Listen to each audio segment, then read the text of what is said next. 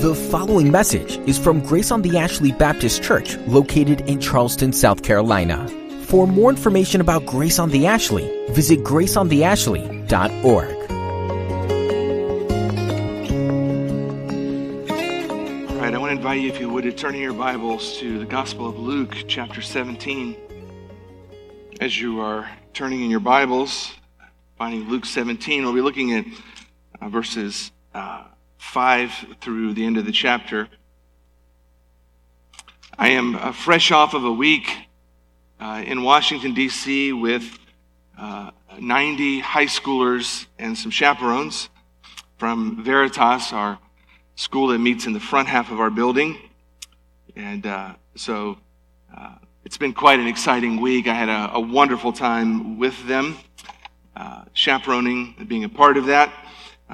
But my voice is a little raspy, so I apologize for that. I had a preaching professor one time that said, if you can't be profound, be short. So it still remains to be seen which way this will go this morning.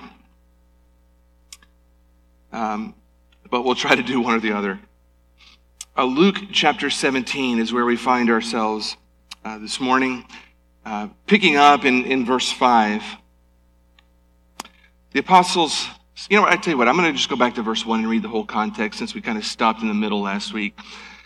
And again in verse 1, and he said to his disciples, temptations to sin are sure to come, but woe to the one through whom they come. It'd be better for him if a millstone were hung around his neck and he were cast into the sea than he should cause one of these little ones to sin. Pay attention to yourselves. If your brother sins, rebuke him. If he repents, forgive him. And if he sins against you 7 times in the day and turns to you 7 times, saying, I repent, you must forgive him. The apostles said to the Lord, increase our faith. And the Lord said, if you had faith like the grain of a mustard seed, you could say to this mulberry tree, be uprooted and planted in the sea, and it would obey you. Will any one of you who has a servant plowing or keeping sheep say to him, when he's come in from the field, come at once, recline at the table? Will he not rather say to him, prepare supper for me and dress properly and serve me while I eat and drink, and afterward you will eat and drink? Does he thank the servant because he did what was commanded? So you also, when you've done all that you were commanded, say, we are unworthy servants. We have only done what was our duty. This is the word of God for us this morning. We sort of chopped this text in half last week, covering the first part. It's really one sort of lengthy ending to this rather lengthy discourse that we began following Jesus' teaching all the way back in chapter 15. If you've got a Bible that has Jesus' words in red, you can just track backwards to where the red started, and you'll see where this began back in chapter 15. It's been a lengthy discourse. He's taught on a number of topics, all of which were rather challenging. He's told some stories, some parables to illustrate his points. He's sometimes spoken very directly to particular issues. But he wraps up this entire discourse here in chapter 17 in this section that at first glance appears to be sort of some random thoughts sort of somehow smashed together. But in fact, I think they are really a collection of warnings for true disciples, some final warnings that he wants his disciples to capture as he wraps up this long teaching session. You notice at the very beginning, he said to his disciples. So the disciples are the focus of these comments. And he's spoken to the religious leaders, he's spoken to the crowds in this lengthy sermon, but now he ends it by talking to his disciples. And he lays out for them what I believe are 4 warnings here at the end of this discourse that are really, really important for them to understand, and 4 warnings that are really important for you and I, disciples far down the road from them, to understand. We caught the first 2 of these 4 last week. We saw at the very beginning, he offered this first warning. He says, do not be the person who tempts other people to sin. It is a very grievous and serious thing to be someone who opens the doorway of sin in somebody else's life and leads them through. It's bad enough to sin on your own and to deal with the consequences of that, but it's far worse to be the kind of person who leads other people into sin. And he uses a sort of a hyperbolic illustration to sort of explain just how terrible it is to do such a thing. And he says it'd be better to have a millstone hung around your neck and tossed into the sea. It'd be better to drown yourself or to be drowned, to die, than it would be to be the kind of person that leads other people into sin and into temptation. It's a very, very serious thing. He wanted his disciples to understand how important their testimony was, how important their life was, how important the words that they were going to teach were. They needed to be right in their doctrine. They needed to be right in their living. They needed to watch their lives. They needed to watch their doctrine closely so that in no way are they going to be the kinds of people who by their words or by their teaching or by their example are leading other people to sin and to disobey God. Because God takes that very, very seriously. And he still takes it very, very seriously. And the warning is real to you and to me. The second warning we saw last week in verses 3 and 4 was this warning that we are, as disciples of Christ, followers of Jesus, not to be the kind of people who withhold forgiveness. If there's anything that's really difficult to exercise in the Christian life, and I think you would agree with me on this, it is to forgive people who have wronged us severely. There are some parts of Christian obedience that are easier, and there are some parts that are harder. Would you just, if you agree with me, that forgiving someone who has seriously wronged you is one of the harder things to do in the Christian life? Would you just nod your head so I know I'm not alone? I think it is one of the harder things to do. The more serious the offense, the more difficult it is to forgive. And Jesus understands the temptation we all face, that his disciples would face, to withhold forgiveness when people wrong us. And so he gives his disciples a clear warning. Do not withhold forgiveness. Pay close attention to yourself. If your brother sins against you, if they wound you, if they harm you, if they offend you, you go rebuke them with the purpose of leading them toward repentance, and you forgive them. You forgive them openly. You forgive them freely. You do that because Christ has openly and freely forgiven you some very grievous things you've done against him. And to sort of up the ante even more, he goes on to say, really, the extent of our forgiveness is unlimited. He says, look, you don't just do this once or twice or 3 times, but even if someone offends you, wounds you 7 times in the same day, and they repent, you forgive them. 7 times in the same day. There's nothing magic about the number 7. The rabbis taught in that particular culture that you were to forgive somebody 3 times, and that was the limit. 3 times, and that was it. That's all you got. 3 strikes and you're out. Baseball wasn't invented then, but it was still 3 strikes and you're out. You may remember a similar conversation Jesus had with his disciples when they come to him and they say, Master, how many times should we forgive somebody? Should we forgive him 7 times? And they thought they were being really magnanimous because the rabbis taught 3, so they doubled it and added 1 and thought this is really big of us to do it 7 times. And, that's going way to the extreme. And Jesus says, no, not 7 times. He says 7 times 77. And those numbers are irrelevant. They just are numbers that mean, no, your forgiveness is unlimited. There is no cap. It's not 3, it's not 7, it's not 10. Forgiveness doesn't have an end because Christ doesn't cut off his forgiveness of us. We're to forgive our debts as we've been forgiven. And so how do the apostles respond to this? Their response really gives us sort of the third warning. We see this beginning in verse 6, where the apostles say to the Lord, increase our faith. Increase our faith.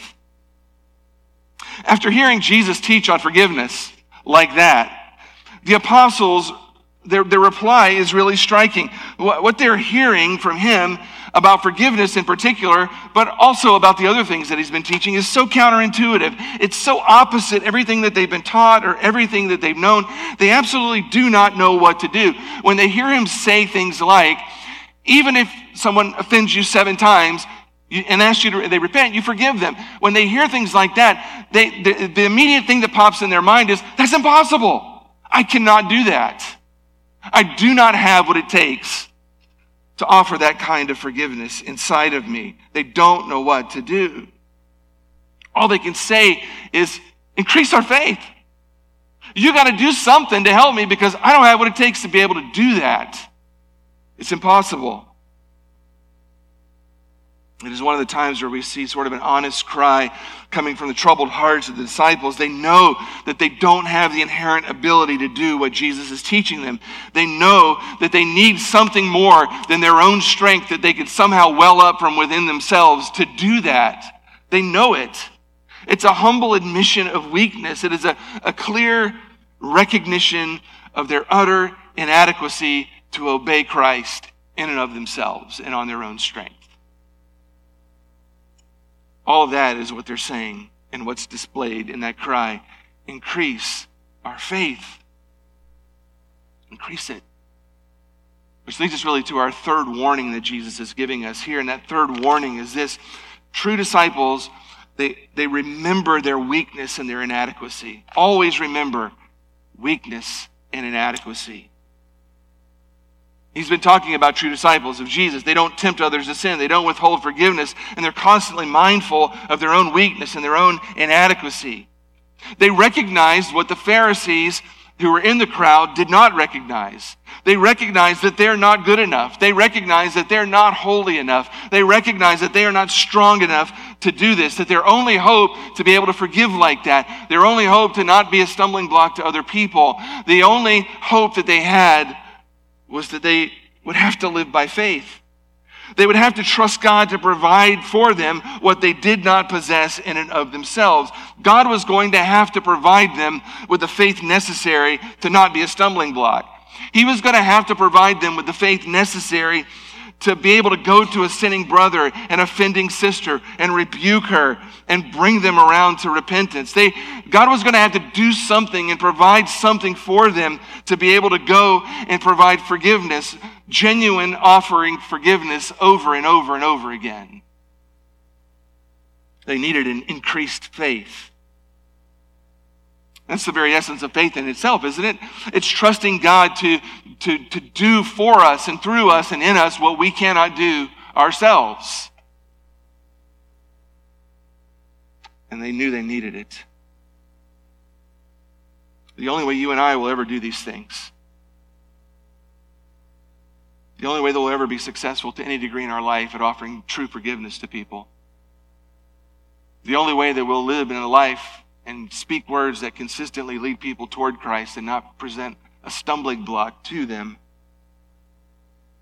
the only way that we'll ever do those things with any level of consistency is by faith in our crucified and risen Savior. There is no other way to do those things. You don't have what it takes, and I don't have what it takes. It's only when we look to the cross of Jesus where he died, and we look there and we see God in human flesh, crucified and hanging bloody on a cross, nailed there by the very ones that he came to save. It's only as we look upon his bloodied body and we think about the fact that the very Son of God was rejected, that he was falsely accused, that he was unjustly convicted, that he was arrested, that these very people who had nailed him there had beaten him and jammed a crown of thorns into his head, had nailed him to a cross, mocked him, spit upon him as he died. And in the midst of all of that, he had done nothing but love them. He had done nothing but speak the truth to them. He had done nothing but serve them. And yet that was how they treated him. Ultimately, bleeding out on a cross. And in one of his very last dying breaths, he cries out from that cross, Father, forgive them. Forgive them. Forgive them. The only way you and I will ever forgive as he forgave. The only way that we'll ever forgive the way he's taught us to forgive is by looking to him. It's by remembering our sin against him that nailed him to the cross. And in doing so, it's stepping out in obedient trust, knowing that we don't have the ability to do what he's called us to do, but if we look to him and we trust in him and we step out in obedience to him, he will provide for us the very thing that we need to do that. The disciples were right in recognizing what they needed was faith, that they were inadequate in and of themselves. However, what they were wrong about in their statement here is the conception of faith that they have. When it comes to faith, the main issue isn't really quantity, and that's what it sounds like they think in their statement. They seem to think that faith is some sort of a substance that they lacked enough quantity of, like some sort of a mystical substance that gave them some supernatural power. The idea being if they had more of it, then they would have more ability. Sort of like Star Wars, the Force. That if they could just get enough of the Force, they'd be able to do all these supernatural things that Jesus was asking them to do.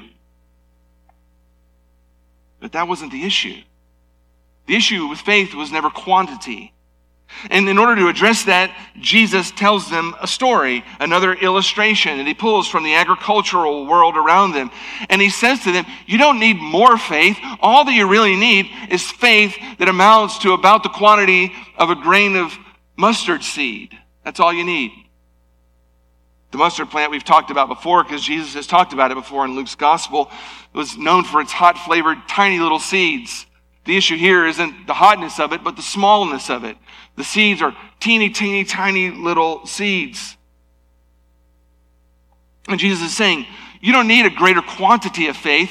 That's not your problem. Your problem isn't that you don't have enough faith, that faith is some sort of a mystical substance that you need to somehow gather more of. You have all you need. If you have the tiniest little bit of faith, the tiniest little bit of faith that's active and growing, you can do more than you ever could imagine. In fact, you could uproot a mulberry tree and you could toss it into the sea. Again, hyperbole that Jesus is using here. Most likely, as he's teaching this, there's a mulberry tree nearby. I think Jesus regularly did this, because he says here, you could say to this mulberry tree, so likely there was one nearby. Jesus taught this same lesson on other occasions when he was near mountains. Do you remember reading about that? Where he says if you have faith the size of a grain of mustard seed, you could speak to these mountains and you could tell them to jump into the sea, and they would do that. So he taught this lesson on more than one occasion. Here he uses a mulberry tree that's nearby. Mulberry trees grow to like 35 feet. They're huge trees. They're known for being deeply rooted. The rabbis taught that a deeply rooted mulberry tree would stay rooted for like 600 years. So Jesus uses that as an illustration of something that's incredibly difficult to uproot. And he says, if you have the tiniest little bit of faith, if it's active and it's growing and you're exercising it, you could uproot the biggest, most deeply rooted tree here and toss it into the sea.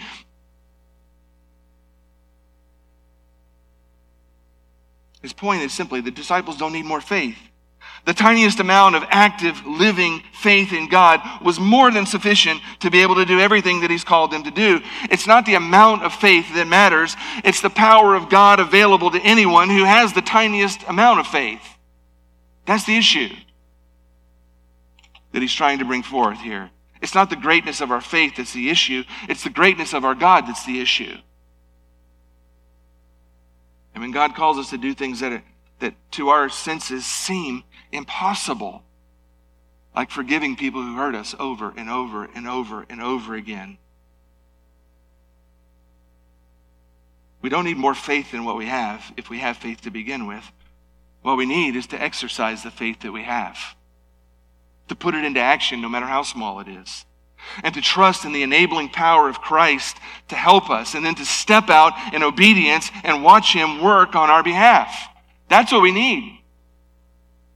The answer is, I can't do anything because God needs to provide me with more faith. Jesus says, no, that's not what you need. You have all the faith that you need. What you need to do is look to me, trust in my enabling power, and put the little tiny bit of faith you have to use, exercise it, and act on it, and obey me in it, and watch me enable you to do what you think is impossible.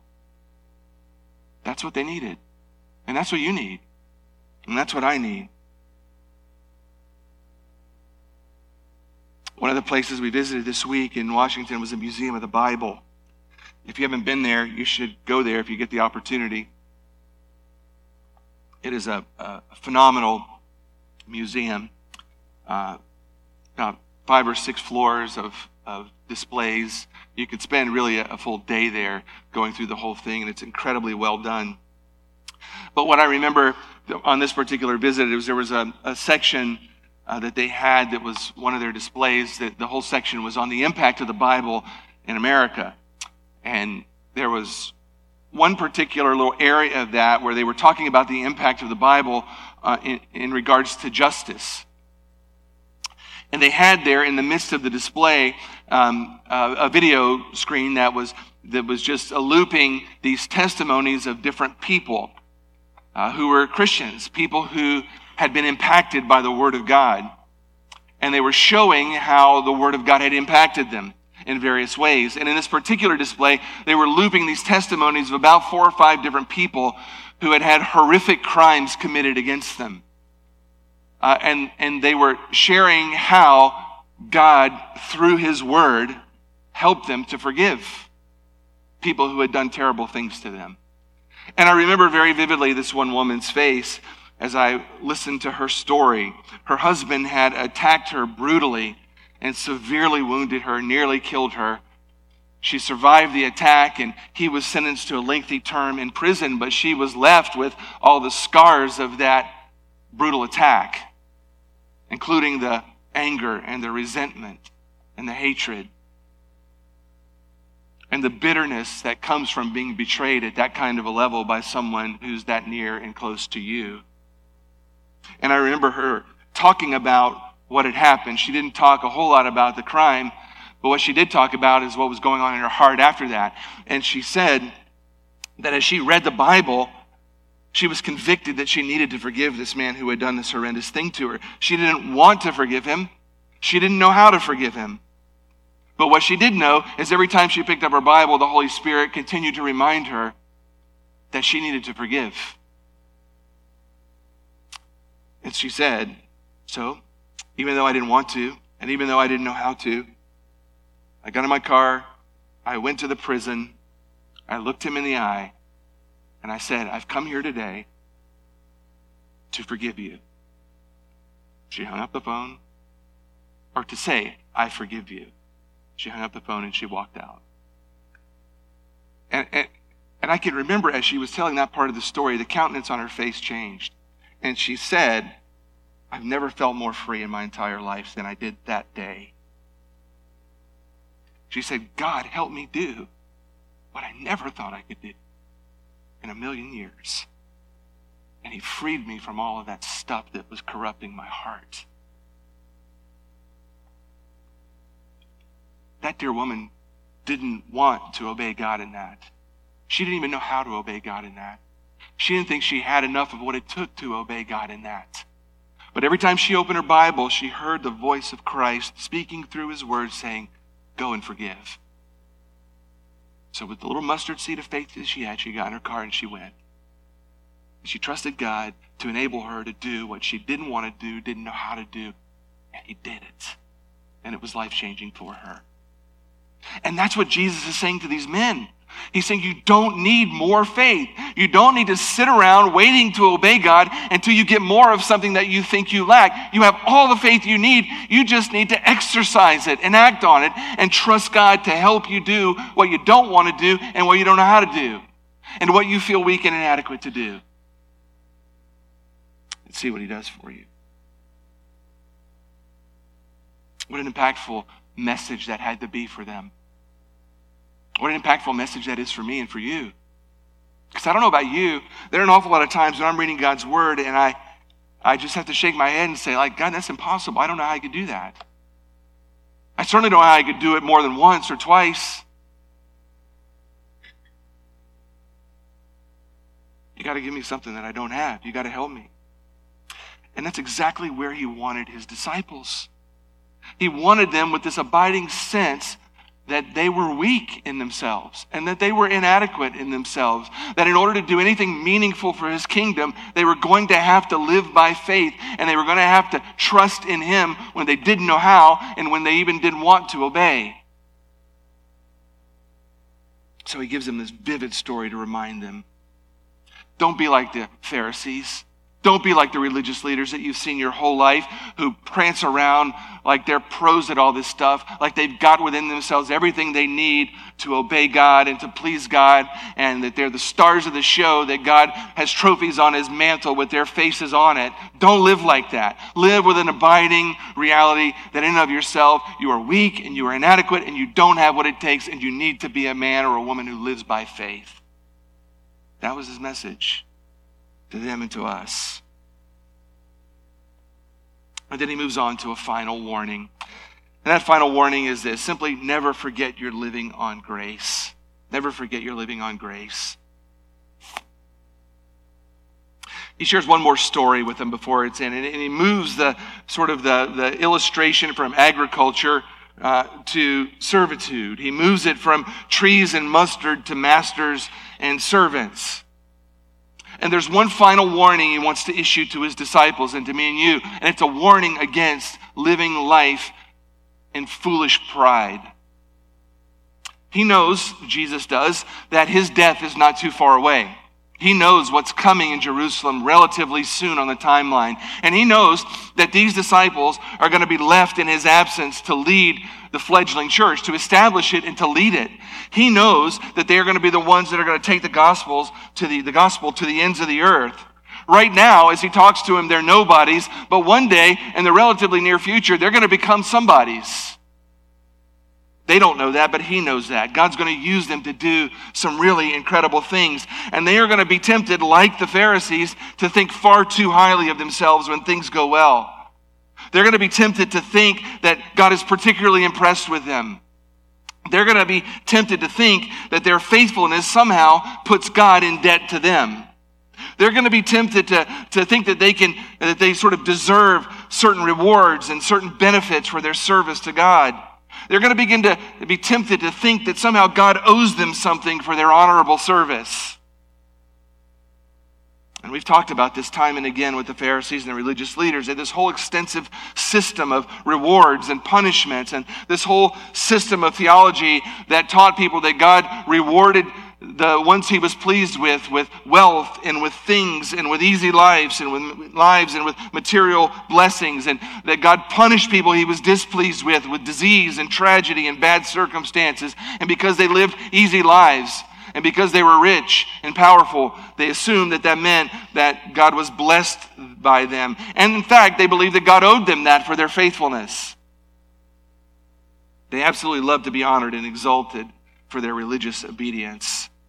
In fact, that's why they did pretty much everything they did, to be seen and to be honored and to be exalted. And since the people were impressed with them, they assumed that God must be impressed with them too. And it's this very attitude that Jesus addresses in the end here of this text. That is the kind of attitude that should never mark a disciple of Christ. Never. Now, we run into a text like this, it's difficult in our modern sort of culture to address it. Anything that speaks to the issue of slavery and servitude conjures up all sorts of cultural images in our culture that are difficult, ugly, nasty things from our nation's past that sort of shade our way of looking at the text. But Jesus says very clearly here in this text that he's talking about a cultural setting of slavery. The word doulos is the word used here, and it's a word that probably translated in your Bible, if you carry an ESV, is servant, but the word means slave. It's referring to a slave. So some Bible translations in English translated slave, some translated servant, but it is a word that defines someone whose being is completely controlled by somebody else. And so he uses this sort of imagery of slaves and masters that was so prevalent in his day in the Roman Empire as an illustration. Now, he does this in a couple of ways. really common in the culture was for a wealthy person who had a home and maybe a business and a farm to have a single slave who did an awful lot of things for them. Everything from working in the fields to managing business matters to cooking to cleaning to serving meals to sort of a multitasking person who did a lot of things for their master. But by the time you get to the first century, slavery has been around for a very long time. A very long time.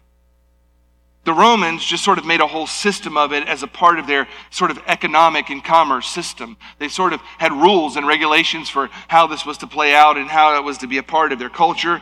It was different in a lot of ways from the slavery experienced in 17th and 18th century England and America. It was different specifically in that it wasn't tied to any degree with a particular race. That's hard for us to imagine because so much of the imagery from our culture is tied to race. But in first century Rome, somebody could end up a slave in a lot of different ways, and none of it had to do with their ethnicity. They could end up being a slave by being captured in war. Captured in war, you were made a slave. You could be made a slave by being kidnapped by pirates and sold into slavery. That's another way you could become a slave. But you could be born into slavery. Any children born to slaves were property of the master.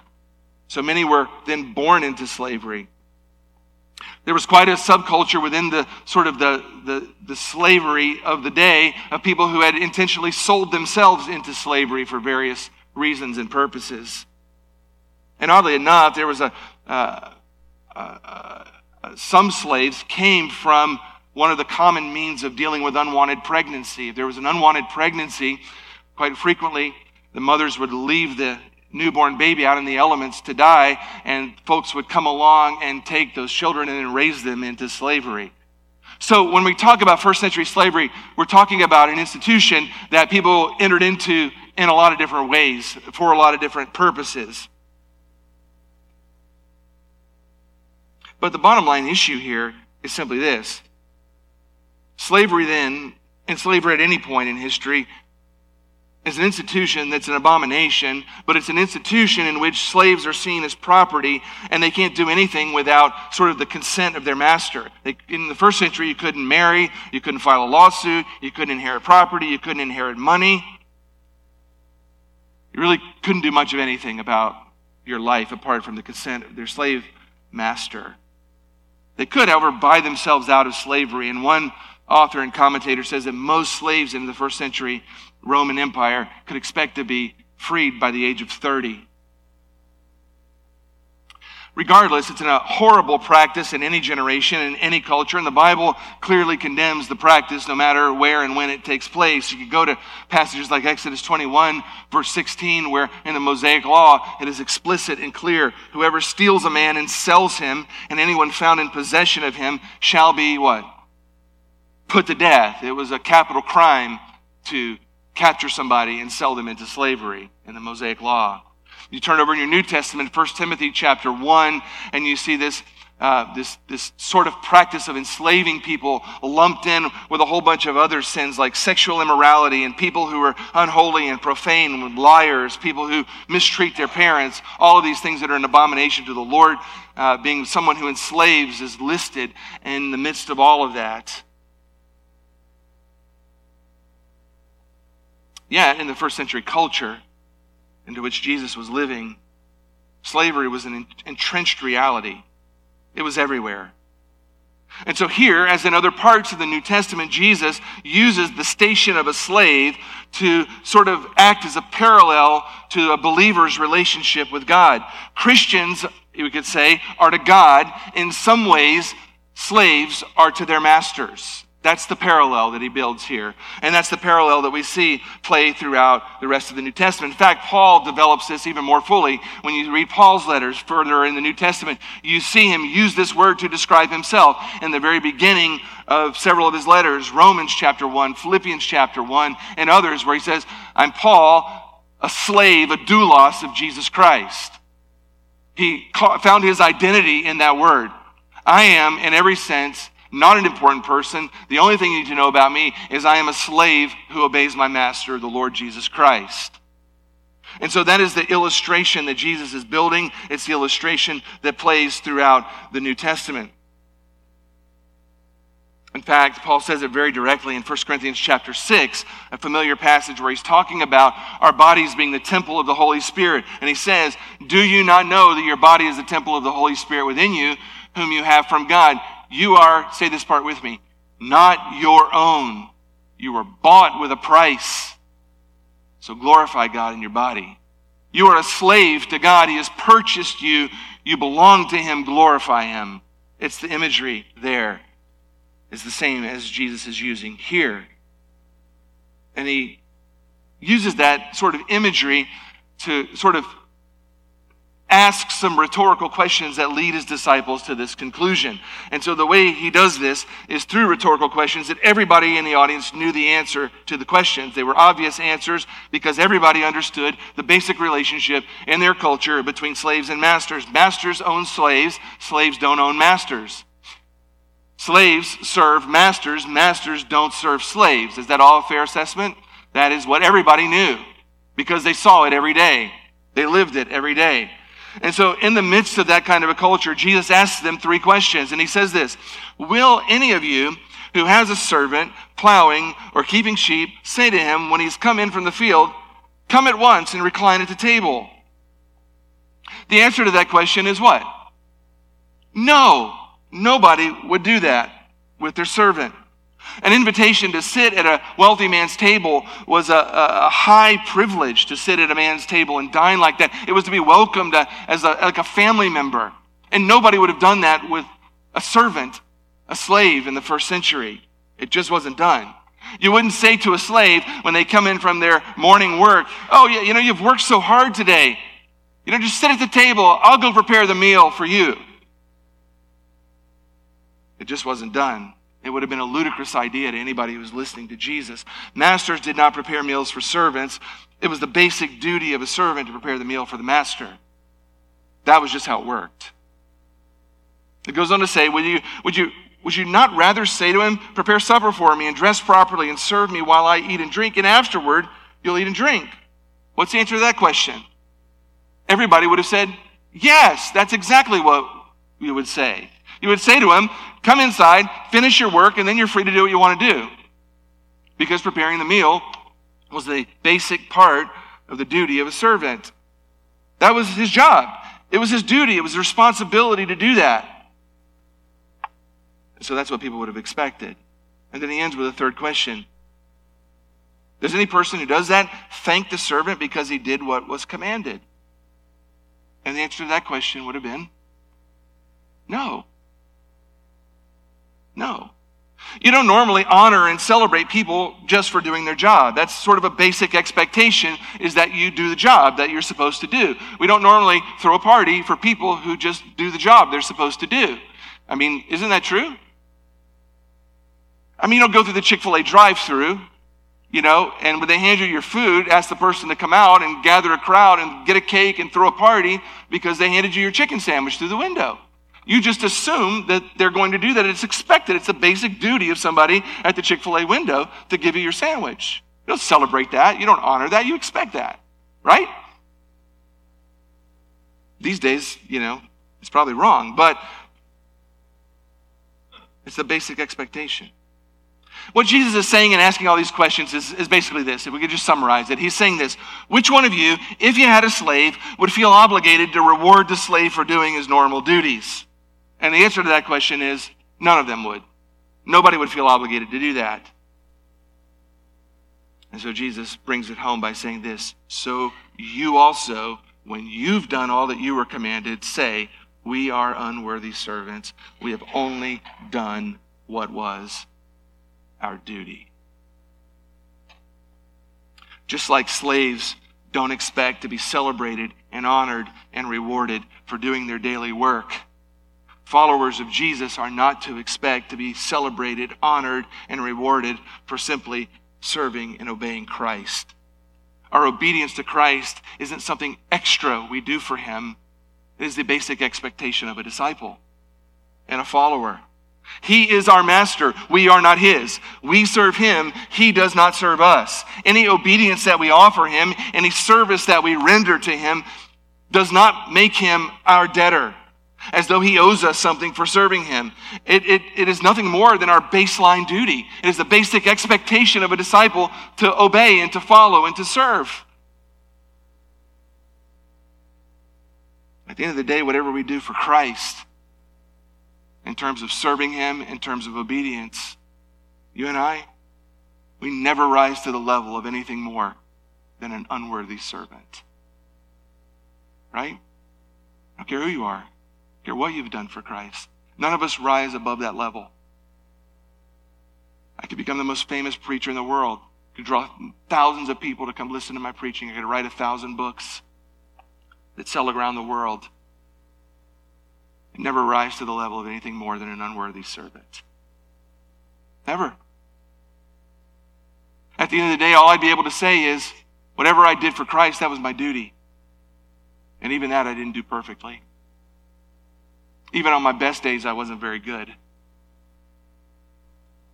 He doesn't owe me anything.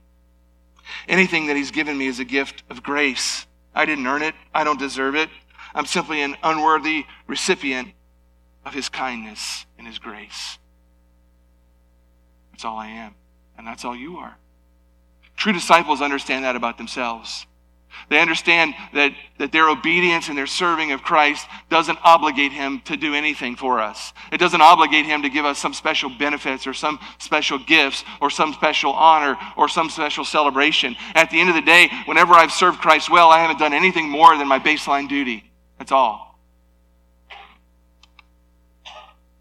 The fact that he chooses to bless me, the fact that he chooses to give me good things, that's a gift of grace. He doesn't owe me good health. He doesn't owe me a certain amount of money in my bank account. He doesn't owe me an enjoyable job. He doesn't owe me a cushy, peaceful, pain-free life. He doesn't owe me a good day every day. Any of that I experience is a gift of his grace. It's a gift of his grace to a very, very unworthy servant. That's all we are. That's all the apostles were. So what about you? What have you been thinking about this week that you think God owes you? What is it that you lack that you think he owes you? What is it that you think you've earned by your service and obedience to him that he hasn't given you, that you're upset about, that you're angry about, that you're bitter about, that you think you deserve? What have you been grumbling about lately that you think God should be giving you? And on what basis do you think he owes you that? At the end of the day, my friends, we are but unworthy servants. That's it. Anything we do that we get right is nothing more than the basic duty we should have been doing all along. He's never our debtor. We're always his. But thank God that he's a gracious God who delights to pour out his blessings on unworthy servants. Praise God for that, right? Amen. Let's pray together. Lord, you are remarkable. There are times, Lord, when I read these stories about your life and your ministry and the things that you taught, that I'd love to have a time machine that I could have just teleport in and see the faces of the people that you spoke to and watch their reactions. This part of your sermon on this day is one of those moments. It had to have been shocking. It had to have been impactful. It was such a contrast to everything that they had seen around them about spiritual leadership and obedience to God. And frankly, it's so countercultural to everything that we're taught today too. It's easy for us to be judgmental about the Pharisees and religious leaders, to point condemning fingers that they're prancing around thinking God owes them something about their obedience. Oh, but when we look in the mirror, when we're honest with ourselves, we see the seeds of that stuff in our own hearts as well. That kind of soul rot can find its way into our lives. It's so easy when life isn't going the way I want it to become angry and bitter toward you as though you owe me something because I preach sermons or because I do this or I do that, as though somehow my obedience makes you my debtor. It's very easy for me, and I trust for many of my friends, to lose sight of the fact that even on my best day, I'm nothing but an unworthy servant, a recipient of your grace. Lord, crush that kind of spiritual pride in our hearts wherever it finds root. Dig it up and burn it so that it doesn't corrupt our soul any further. We celebrate the fact that you're a gracious and merciful God who delights to pour out your grace on unworthy servants. Help us to serve in whatever capacity, Lord, with a regular mindfulness that that's all we are. Now, anything we do, it's simply doing our duty. We don't deserve a celebration. We don't deserve applause. We don't deserve any particular honor or rewards. We're just servants, and not particularly good ones at that. Lord, ground us in that truth, for we pray it in your name. Amen.